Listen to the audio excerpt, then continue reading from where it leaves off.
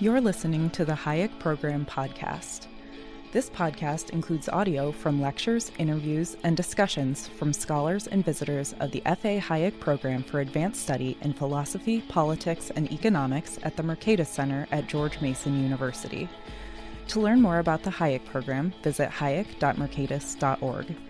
To learn about graduate student fellowship opportunities with the Mercatus Center at George Mason University for students at Mason as well as at universities across the globe, please visit students.mercatus.org. So, I mean, you guys don't talk about it in the book, but another connection could be the way the Ostrom's research program evolved. Yes. Because Vincent, of course, was very influenced by Frank Knight as well. On your last point, by the way, I think there's another issue which is important in your book, which is why Rawls and Buchanan are so connected. And then that means that you could actually have those discussions. But, you know, I think a great paper could be written similar in vein to what you're talking about these two positions of contrasting Lynn Ostrom's view of development economics with Esther Duflo's view of development economics and developing those ideas, I think. It's unclear to me that, you know, if we expect economics to do something for us in the public sector, then an economics which raises doubts about the economist's ability constitutionally, you know, just by the nature of our discipline, those are going to be hard sells. Because we want to be able to fix things, and in order to fix things, we need to be able to at least appear to be like plumbers that put the pipes in the right place, rather than leading to hey, I don't know. So and let alone Jim's kind of notion of economists are reduced to committing their hypotheses to the test of democratic decision making. Yes.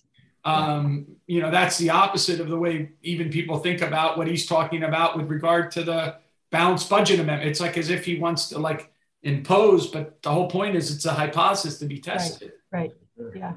Yeah. David, do you have anything you want to? Oh, I was just thinking as you're talking about that the Jim's line that we have a duty to be cheerful.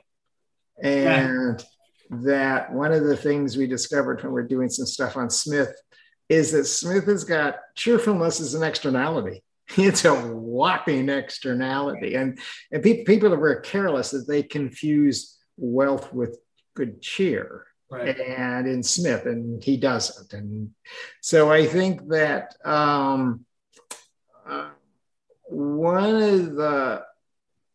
one of the things we struggle with, you struggle with it too, lots of us struggle with, is the difference between what Jim really said and what he's reported to have said. And this is so publishing documents in some sense is a revolutionary act. Eldridge would like that. So this is, okay, let's actually publish what he said. And then so we reduce the cost of getting things right. Now, does that mean we're going to get things right? No, of course it doesn't. But it reduces the cost, and so that can be a help, and that's one of the things we can do. One really difficult challenge these days, though, is intentions. So some will argue that it doesn't matter what the words are. What matters are the intentions of the speaker. And if the speaker's no longer around to defend himself, then that's a really tough problem. I like to say, how do you react to this? I like to say that the problem is a philosophical problem, is that too many modern intellectuals bought into the idea that we're supposed to engage in a hermeneutics of suspicion, as opposed to a hermeneutics of criticism. So there's one thing to be critical of the documents and the times and things like that. Yeah. Another one is to always hold them in suspicion, that whatever's in front of you must not be really what's really there in front of you. Right. And I think that move is tied into the way various strands of postmodernism got absorbed into the intellectual culture. And so I think that's a real issue and if you would have asked me 20 years ago what I thought about skepticism, I would have been, we're all for it. The skeptical inquirer, this is what we do as scientists, right? But now I think criticism is different from skepticism, and that there's a thin line between those, and it's easy to confuse one with the other. And we've definitely moved into this other era. And I think David's point about publishing the words is a way to, to counter that suspicion. We can speculate about intentions, but we know what the words are if we know what the words are. I wanted to ask you this question because it's a broader question of a turn. So you guys have been superstars in the field of history of economic thought since you entered into the profession. All right. So young people have been looking at you guys as models. The Summer Institute had this huge impact and generated, someday someone should do a Summer Institute study the way you did on the Earhart Fellowship study of the various people who, when they were graduate students, went there and then wrote books and did all this stuff like that. And so you've seen the beginning. So in the beginning, the economics profession, the history of thought was a lot of these internalists. It was a history of economic thought, history of economic analysis. And then it became kind of fashionable to do this history of economics as science studies. And then from science studies, it became this broader thing. And so in an interesting way, you guys have been, for example, David's book on how the dismal science got its name is actually a very deep, social history, right? I mean, here's the revelation that, the debate between markets and socialism wasn't the debate at the time that the name gets called. It was a different debate that was going on. So folks, in the 1950s, when you look back to that debate, it's not the same debate that you're looking at. And so he's putting ideas in context. So it's very much like Pocock or Skinner or whatever like that. But, and that's one of the stories, but that's different than doing the Murawski type science studies or even, what Roy Weintraub pushed or Margaret, did with her stuff or whatever. And so there's this battle for the soul of history of economic thought. And then you get to the more modern kids and, that's a whole other ball game, about what they're doing. So, and at the same time, we've had this ability to actually have archives digital, which means I could sit at my home and I could do archival research as opposed to having to get a research grant to have to fly here, fly there, get access to a library. So we've had this explosion. And you guys are very clear in the beginning about discipline, like what you are going to discipline yourself to. You're going to chain yourselves to what you have actual evidence on and not try to connect dots when there's no evidence in some sense. That's not quite right because, you have a broader theory to put things and fit them. So I'm not just saying it's just the facts, ma'am, just the facts. But can you talk about the pitfalls and the dangers that can derail scholarship as well as promote scholarship when you're working with primary documents and archives as your tool, as opposed to data sets? So this is your data.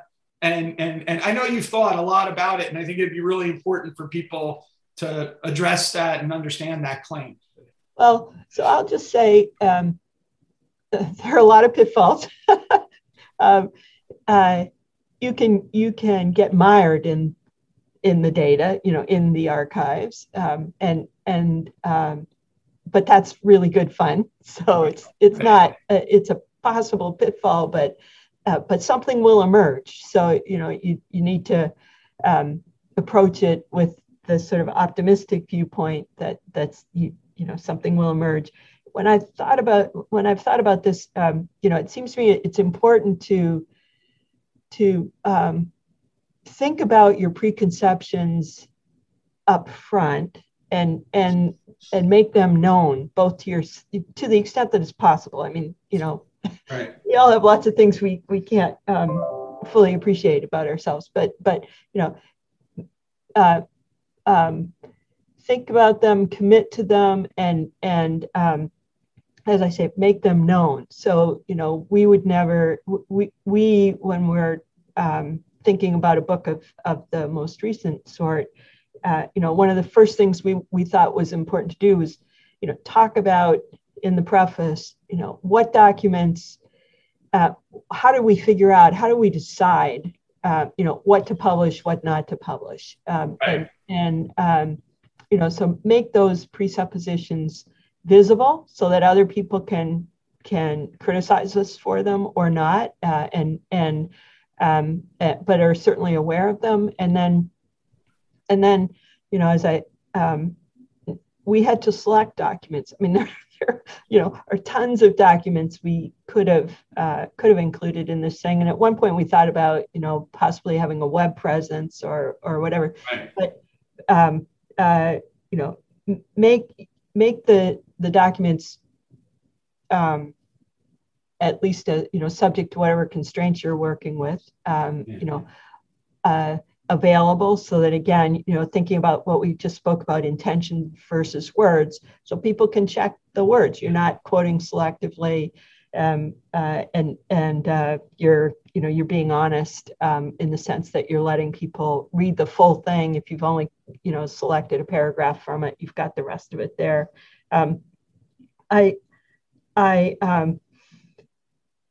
I love your description of how, the history of economics has kind of emerged over time. When I first got into the history of economics, it was very narrow. It was talking about very broad problems, but using very narrow evidence. So, and we kind of got wrapped up in this question of, what are gold wages in Ricardo? Right. And people would write books about whether those are fixed wages or variable, and so on, and at subsistence or not. It's a deep problem, but we sort of lost track of what the problem was, and really just kind of got into this these debates over very short phrases. And so, what I love about what's happened over over the 90s and in the 21st century is that contextualization, that the return to bigger problems, like thinking about, so what's it mean to argue that we've got a subsistence wage, and right. And is it the case that people are people in Ricardo versus Adam Smith, and we had just moved so far away from that I think we kind of wrote ourselves into oblivion for many. And now we sort of, I think, pushed ourselves back into actually being important to economics. So your description is important.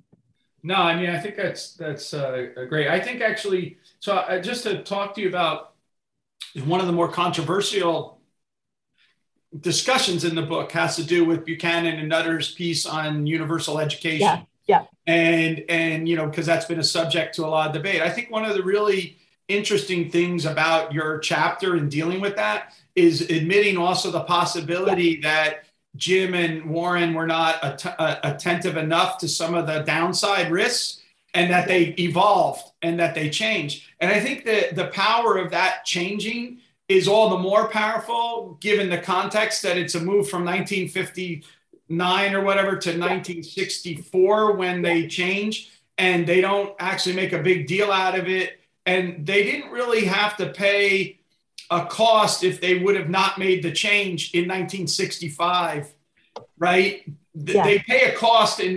2020 if they don't make that change, but they don't pay it. But they're making the change in 1964 or 4. And you can look back and you can see parts of the argument already in the earlier one, which gets missed by everyone, right? Because it's education is a great leveler. Education is to be provided to everyone. It's a great leveler because you're supposed to overcome socioeconomic discrepancies. It's going to be a redistributive tax. It's going to be held to a state educational board. I mean, so you read the original piece, it's far removed from even E.G. West or Murray Rothbard's let's get the state out of education kind of claim. It's actually, a very different thing, but they clarify their argument. And then, of course, Jim clarifies his argument further in those letters. Again, in 1984, which he was taking, the risk in him taking that was him to alienate all of his buddies because he wasn't joining on the voucher program the way they did it, which is different from looking at it from today back. But nevertheless, I think the fact that you guys recognize and admit that that science is about learning. Yeah. Science isn't about fixed positions. This goes back to your earlier point. It's about adaptation and adjustment based on us learning new things and learning where holes in our own arguments lie. And then we do that. And, you don't do that in a hand waving way. It's like a serious way. Like Jim and Warren might have been blind to certain things they shouldn't have been blind to. Yeah. They then became not blind to them, and then they adjusted and adapted and made amends. So I think that's a very important idea about understanding anyone in context. Yes. Like, what was learned. So do it the other side. What was learned between Rawls 1963 and Rawls 1971? Like the Rawls of 1963 is different from the Rawls of 1971. What happened in between that made him adjust and change his views? I think we should do that for people on all the sides, right? Yeah. And you guys do that, and you do it by going to the text, the documents and the exchange that they have. Yeah. And I think that's a model for everyone to deal with, especially as we wrestle with our problematic past, which we must do. Yeah. Yeah. So I'll just say that was hard to get it right. So, these are people we admire. And so you feel like you want to defend them, but then, you need to really think hard about what their positions are. And Buchanan was a model of a scientist in the sense that he did learn and revise and think through his arguments. So he didn't just sort of adopt a position and then stay right there with it. Yeah. I think actually this is a characteristic of different scientists, that they come to a position and then they hold it the rest of their life. Yeah. Or what happens is they're lifelong learners.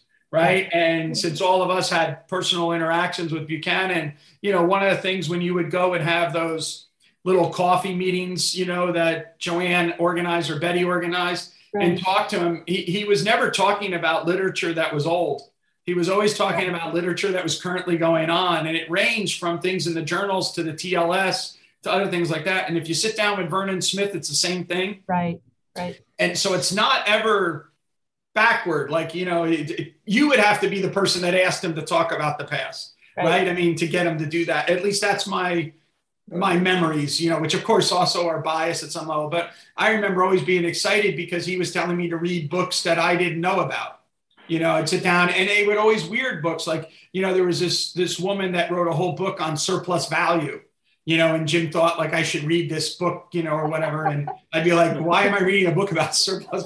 Value? Like, okay, I'll go do that or whatever. But, it's just a kind of intriguing thing that he had his finger on stuff that was going on. He was always moving. And I've told this story a ton of times. I don't know if David was in the room at the time. He might have been. But in one of Jim's last talks that he gave, it was for the Public Choice Outreach Seminar.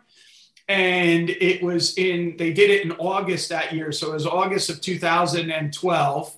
Okay. He passed away in January of 2013. Yeah. And he gave a paper on the constitutionalization of money. And as he walked out of the room, I had a chance to just sit and talk to him for a second. And I said, how you doing? Like just normal chit chat. And, that wasn't, he wasn't like a normal chit chat guy. And so he goes, I'm not too happy with this paper. I got to go back home and do some revising. And that was fascinating to me because here he is, in his 90s. And what he's thinking about is revising his paper. And I remember when he left thinking like, that's like what we should all strive to be. We should bottle that up and make sure that everyone thinks like that. Because if you go through life thinking that, I got to go do some revising, or as he put it, all work is work in progress, these kind of things, those little quips that he had are all about lifelong learning. And I think your book communicates that idea that it's not just, there is a doggedness to Buchanan, but never dogmatic. Like he's going to push this exchange versus allocation paradigm and whatnot. but it's always learning and adapting. Right. One of the things that really came as a surprise was when we collated versions of the school choice thing. We saw the final version excluded segregated schools. And it's just, and I went around, I don't know when I stopped doing this, but I went around muttering, why don't people who are professors of history collate text? I learned how to collate text my first year at Berkeley as an undergraduate. And I mean, maybe it's because the world we live in, where it's really important to know the difference between the first edition of Moral Sentiments and the last, or the first edition of Ricardo and the third edition of Ricardo. I mean, this is just how we live, but so that people automatically don't collate text, and, you know, so that, and, you know, and because, we have grumbles about McLean's, but she deserves credit. And I hope we were generous about this. She deserved credit for making that the school choice thing so important. And but that, because it wasn't important until her book, none of us could go over to his office and say, "Hey, Jim, why did this come in? Why did you add this? What happened here? When did this come from?" And so that, you know, that's something, if we had known, it would have been a phone call or a walk across the parking lot to clear up. But, and so that, and there's as far as we could see there, and maybe you've studied this stuff real carefully too, but there's no correspondence that we know of that speaks to that revision. It just, and so it's just why wasn't this obvious? And the answer is people obviously don't collate text, or maybe that's just such a specialist thing these days, and that we don't do history of economics. We don't really work with text. We don't think about a text as something dynamic. Right. Yeah, I think so. Two things I want to say in response to that. The first thing is about McLean. So if in my own review essay of her book, which I was sent early page proofs of her book by the publisher because I was supposed to write an essay in a sort of high profile outlet, I ended up by writing it as a book. And what I view it as is a great tragedy, because a high modern liberal and a classical liberal don't get to engage in a conversation, when what would be really cool is to debate in a conversation over the effectiveness of means and ends with regard to some of these tough issues having to do with race, gender, inequality, and, you know, these other issues, rather than the idea of team choosing. You know, this side believes in justice, this side believes in injustice or something. And so I think there's a real missed opportunity there. The second point that I wanted to make is, David, just to explain the collation of text. I think that you're referring to the fact that your first assignment was to go and look at the Oxford English Dictionary, right? And the origins of words and the meaning of words. And by the way, just so that you know this, I was just asked to write a paper on capitalism, by the way, for, you know, some big thing. And the first thing I start with is the OECD. I'm like, the OED. I'm like, oh my God, David Levy told me that when I was a graduate student, that you should go and check this out and look at, you know, the history of these words and see how they evolve and what they mean. And I'm like, all right, you know, and I did it, and it framed the whole paper. So thank you very much. And I wrote that paper. But I think that's such an important notion of what you're talking about, how text evolve, how authors respond, how they're received, and then how they absorb. And we have to admit that if what we're doing is a science, rather than if what we're doing is a religion. in some fundamental sense, right? So can you further elaborate this issue of the collating of text? Well, I'll just jump in as David's mulling it over and say, economists in the past wrote obviously fewer articles and more books. So they'd write a book, and then some years would go by and new things would happen. Thinking of your comment earlier about contextualization and so on. So with Ricardo, some years go by and machinery, the introduction of machinery seems to become a really important economic question. And he spends a lot of time wrestling with that and adds his famous chapter to his principal's book on machinery. And that's the chapter that a lot of people then focused on later on. So as in the past, especially 19th century, I think, but 18th century as well, I think the editions of the book over time express different ideas of the political economists as they learned about or came to rethink their original positions. Maybe it's not quite as important in the 20th century, but we found an important example. Sure did. In the education piece. So it's not like it's unimportant, but if it's the case that fewer books are being written, by economists in 2021, then it sort of makes sense of David's point that we don't think about collated editions so much anymore. I also think your discussion of Samuelson's edition and the Soviet growth thing is another version, but the opposite lesson. Yeah, and people don't study textbooks very much. It's not. So that's one study that we've done, but it's not.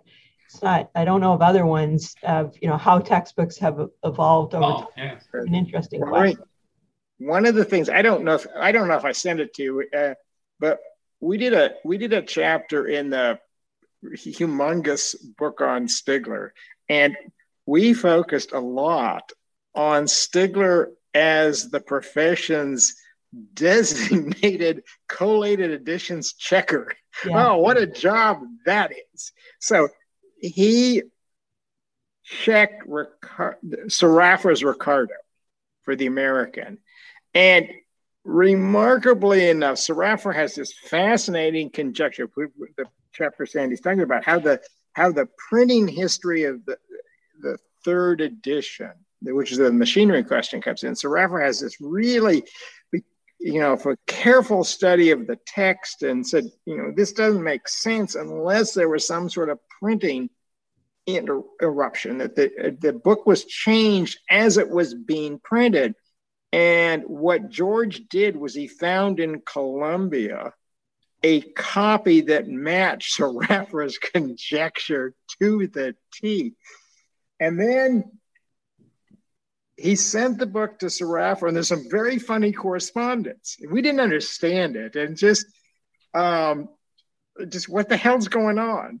What's this insurance business? And so I gave a paper for us at a meeting in Chicago on Stigler, and Steve Stigler was in the audience, and he came up after and said, "David, what happened is the Columbia Library would not send the book to Sarafra, so George took it out and mailed it to him." and so we got permission from Sarafra's estate to publish the letter from Sarafra back, and the Sarafra's heir wrote to us and said, "Oh, thanks for the of course you have permission, and thanks for this because it solves a problem." What the hell happened? How did this happen? And he did this for everything. He did it for the John Stuart Mill edition. He did it for the oh God help us, the Marshall edition. Yeah. Oh, and so okay. So this was one of the things he did for the profession. So somebody needs to check the collations. Yeah. And Sarafra passed, John Robson passed, the clown who did the Marshall failed. we published a letter from Viner saying, "Oh, I'm glad I saw your review, so I don't have to review it." And if you think, yeah, so it was it's just not me as a young student at Berkeley learning how to do this or stuff. It's George Stigler himself is checking the collations. Right. So I want to just add one thing to that story, which goes back to your opening remarks, Pete, about ideology and so on. So these are guys who are on the opposite side of the ideological spectrum, who are talking about different editions and collating. And so, you got Straffa, production of commodities by means of commodities, surplus theory. And then you got Stigler, and you got, in the mix also Hayek, if you're talking about the Mill-Taylor letters, corresponding with Straffa across this enormous ideological divide. But they're all interested in what these guys said and getting it right. And I'm sure that, they hold these very strong positions and think they're right about what they said, but they can talk to each other. To your point about ideology, it doesn't separate them. It's not such a gulf that they can't talk across it. Yeah. So it's so, in your book, you have, in the history of Jim, you have the discussions with Rawls. Yeah. Rawls is, at some level, the Rawls that's engaged with Jim and Hayek is closer to them than he is to the Rawls later on in some sense. But the conversation with Warren Samuels isn't something like that. The conversations between Knight and Clarence Ayres aren't like that, but they find this way to have this ability to have discussion and learning from one another. Right. Okay, I want to get to the last question. I've been mindful that I've really, we've gone over time here, but I'm going to pare this down rather than the question that I had in mind, which is simply that, you guys throughout your work, you discipline yourselves by the archives. But you're talking about a long period of time, more than a decade at UVA, but then the ideas percolate for a much longer period of time, even after UVA. And so we're talking about basically, Jim, a 50-year career of Jim's or something like that, these kind of conversations that are going on, more than 50 years. And there's a lot of entangled webs during this period of time, entangled events, entangled intellectual movements. And so you're going through this and you're also trying to disentangle. In fact, one of the core, chapters at the end of the book is disentangling Jim from other people that were also maybe of the same or viewed loosely in the same camp as Jim, and you're disentangling that.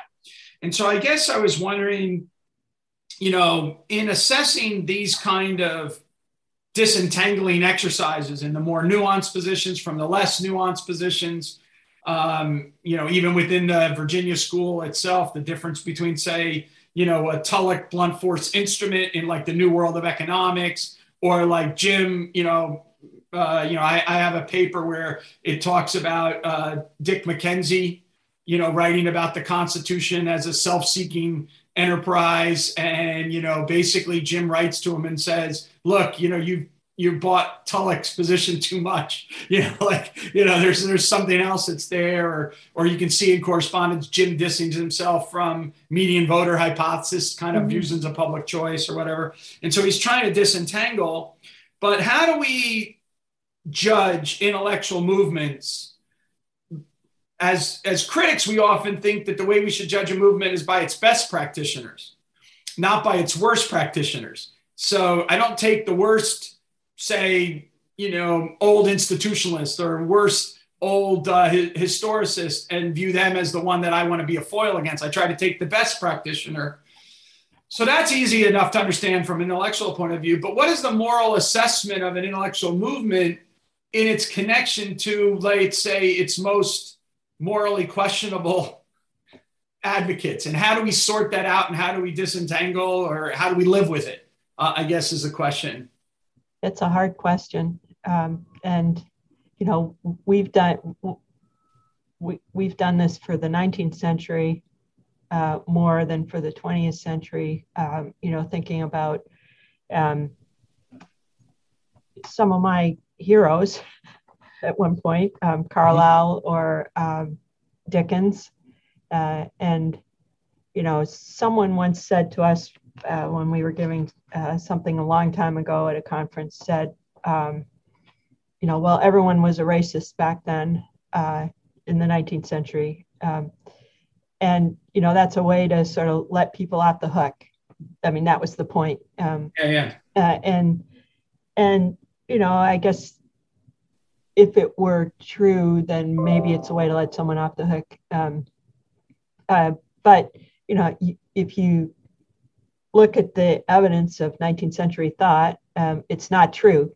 And so then you can, point to a Carlyle or a Dickens or W.R. Gregg or whatever and whomever and say, these are both on a sort of absolute level. These are awful positions, but also putting them in context. They were arguing with people, and John Stuart Mill, for instance, and so you can't let them off the hook either contextually or absolutely. I think there is, there are some statements, say in Carlyle, that you can just, whatever the context, it wasn't okay to say those things.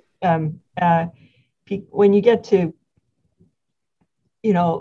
there's some things that are easy, like slavery, that is easy to kind of evaluate. When you get to 20th and 21st century positions, sometimes it's less easy to, to sort of figure out on an absolute level, this was just not a position to be taken. But I do think, sometimes intellectuals in a movement, in a faction or whatever, an intellectual movement, sometimes are too easy on their colleagues. And that's damaging to them. Then it opens them up to substantial and justified criticism. And I think it's been true, as I say, in the 20th and the 21st century. And whether you look at an idea in context or, as I say, absolutely, it's important to call out bad ideas, whether they're in your tribe or not. Equal opportunity criticism of bad ideas. Yes. Yeah. David, do you have a follow-up on that? Well, just following up on one of Sandy's point is that since we were focusing on Carlyle Mill, we've actually now started one of the more recent things we've done this a couple projects, is coming to grips with Harriet Martineau, and that she's important because she is as anti-racist as Mill, and she was always close to Carlyle. Well, he got a little bit less. I mean, as he got more and more obnoxious, they separated a little bit. But the one thing that she found sensible in Carlyle was his doctrine that we work for its own sake, and that's of course the difference with Mill. But Martineau found that resonated. Maybe we do work for its own sake, and so one of the things that, and this goes back to Sandy's point about this wonderful correspondence between Stigler and Sraffa, is when there's high dimensional research going on, people who disagree vigorously in one dimension can be absolutely engaging, close in another dimension. And her work on the Hayek Mill was that Hayek found the letters from James Mill to Ricardo, and And so she probably read the letter from Sraffa to Keynes about Hayek discovering these things. And so one of the things, in addition to the Sraffa stuff, we even have more stuff in the sticker thing from Ronald Meek. And so that when you stop, there's a dimension of which we can agree. And if that dimension goes away, the distances get bigger, because there's no, Sraffa and Hayek are great textual scholars, and Stigler's real good. And so that, so when that goes out of the literature, then there's no intersection of preferences. So there's no, you've got sort of bad views on this, that, or the other thing, but golly, he's a great scholar, right? Okay, so that there's something, so getting rid of the history, when the history goes away, there's a research area of overlapping competence and interest that goes away, and I think that may not be so helpful. And it's just something that was sort of, it came in that she was doing, the Hayek Sraffa commonality. Neither one of them could be in the war effort because they were naturalized, and so they did their great history of ideas, and they cooperated. They cooperated, and so that if you're not a historian of ideas or something, you're not going to see that cooperation. You're going to focus on the things where there's conflict, and that's, I think, not helpful. Right. Yeah, I guess that's the question is today is whether or not, we have enough areas of commonality, enough commitments to the values of the commonality that it doesn't matter about our ideological divides. But we still find common ground. So anyway, I want to thank all of you. Sandy is a dean, and I've eaten up her time on a Friday morning as a dean, and I know that she has pressing issues, but hopefully it's been somewhat of an escape for you. It has been. But I cannot recommend highly enough Towards an Economics of Natural Equals, fresh from Cambridge University Press in 2020. And that means in COVID years, it's out just now. So it's fresh off the press. So please go out and get it. It's a brilliant contribution. And the work that the two of you have been doing for decades has been fundamental to our science and to the field of history of economic ideas in particular. So I want to thank you for taking the time today, and to thank you for writing this book and for all of your work. So thank you very much.